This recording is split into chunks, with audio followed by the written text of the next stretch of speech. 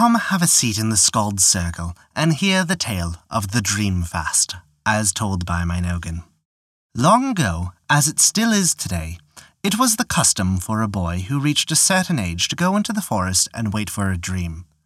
He would build a small lodge and go without food for many days, in the hope he would be visited by some animal or spirit of the forest that would take pity on him and give guidance and power. There was a boy named Opichi who reached that age. Opichi's father was very respected in the village, and he was determined that his son should be given a dream of such power that no one could compare to him. So eager was the father for his son to get power that he insisted the boy go on his dream fast before the last snow left the ground, even though most boys would wait until the time when the ground was warm and the leaves returned to the trees. "My son is strong," said the father. "He will go now. He will gain greater strength from the cold." Opichi was a boy who always wished to please his parents, and so he did as his father said.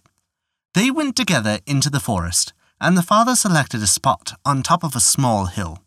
There, Opichi made a small lean-to of saplings, covered it with hemlock boughs.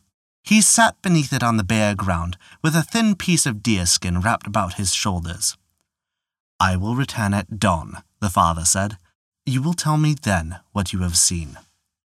That night the north wind, the icy breath of the great bear, blew cold.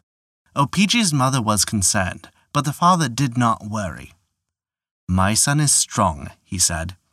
"This cold wind will make his vision a better one." When the morning came, he went to the lean-to and shook the poles. "My son," he said, "tell me what you have seen." Opichi crawled out and looked up at his father. "Father," the boy said, "a deer came to me to the lodge and spoke to me." "That is good," said the father, "but you must continue to fast. Surely a greater vision will come to you." "I will continue to watch and wait," Opichi said. Opichi's father left his son and went back to his lodge. That night a light snow fell. "I'm worried about our son," said Opichi's mother. "Do not worry," said the father. "The snow will only make whatever dream comes to him more powerful." When morning came, the father went into the forest again, climbed the hill, and shook the poles, calling his son out. "Father," Opichi said as he emerged, shaking from the cold, "last night a beaver came to me. It taught me a song." "That is good," said the father. "You are doing well. You will gain even more power if you stay longer." "I will watch and wait," said the boy. So it went for 4 more days. Each morning, his father asked Opichi what he had seen. Each time, the boy told him of his experiences from the night before. Now hawk and wolf, bear and eagle had visited the boy.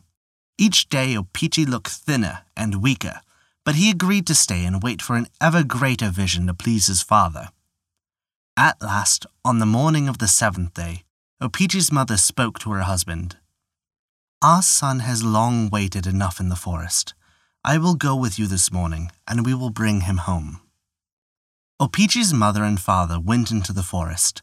The gentle breath of the fawn, the warm south wind of spring, had blown during the night, and all the snow had melted away. As they climbed the hill, they heard a bird song coming from above them. It was a song they had never heard before. It sounded almost like the name of their son. "O-Pee-Chee-Chee, O-Pee-Chee-Chee." When they reached the lodge, Opichi's father shook the poles. "My son," he said, "it is time to end your fast. It is time to come home." There was no answer.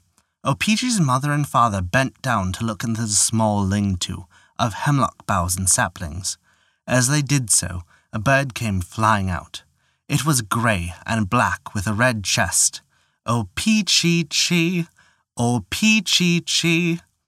So it sang as it perched on a branch above them. Then it spoke.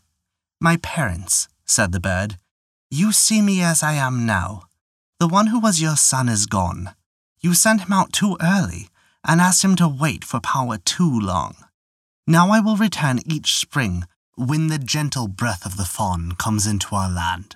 My song will let people know it is time for a boy to go on his dream fast, but your words, must help to remind his parents not to make their son stay out too long. Then, singing the song which was the name of their son, the robin flew off into the forest. And that is the story of the Dream Fast. Thank you for listening to our tale. If you enjoyed it, please take a look at our Patreon page to learn how you can earn great rewards while also supporting us. Once again, thank you for listening to our story.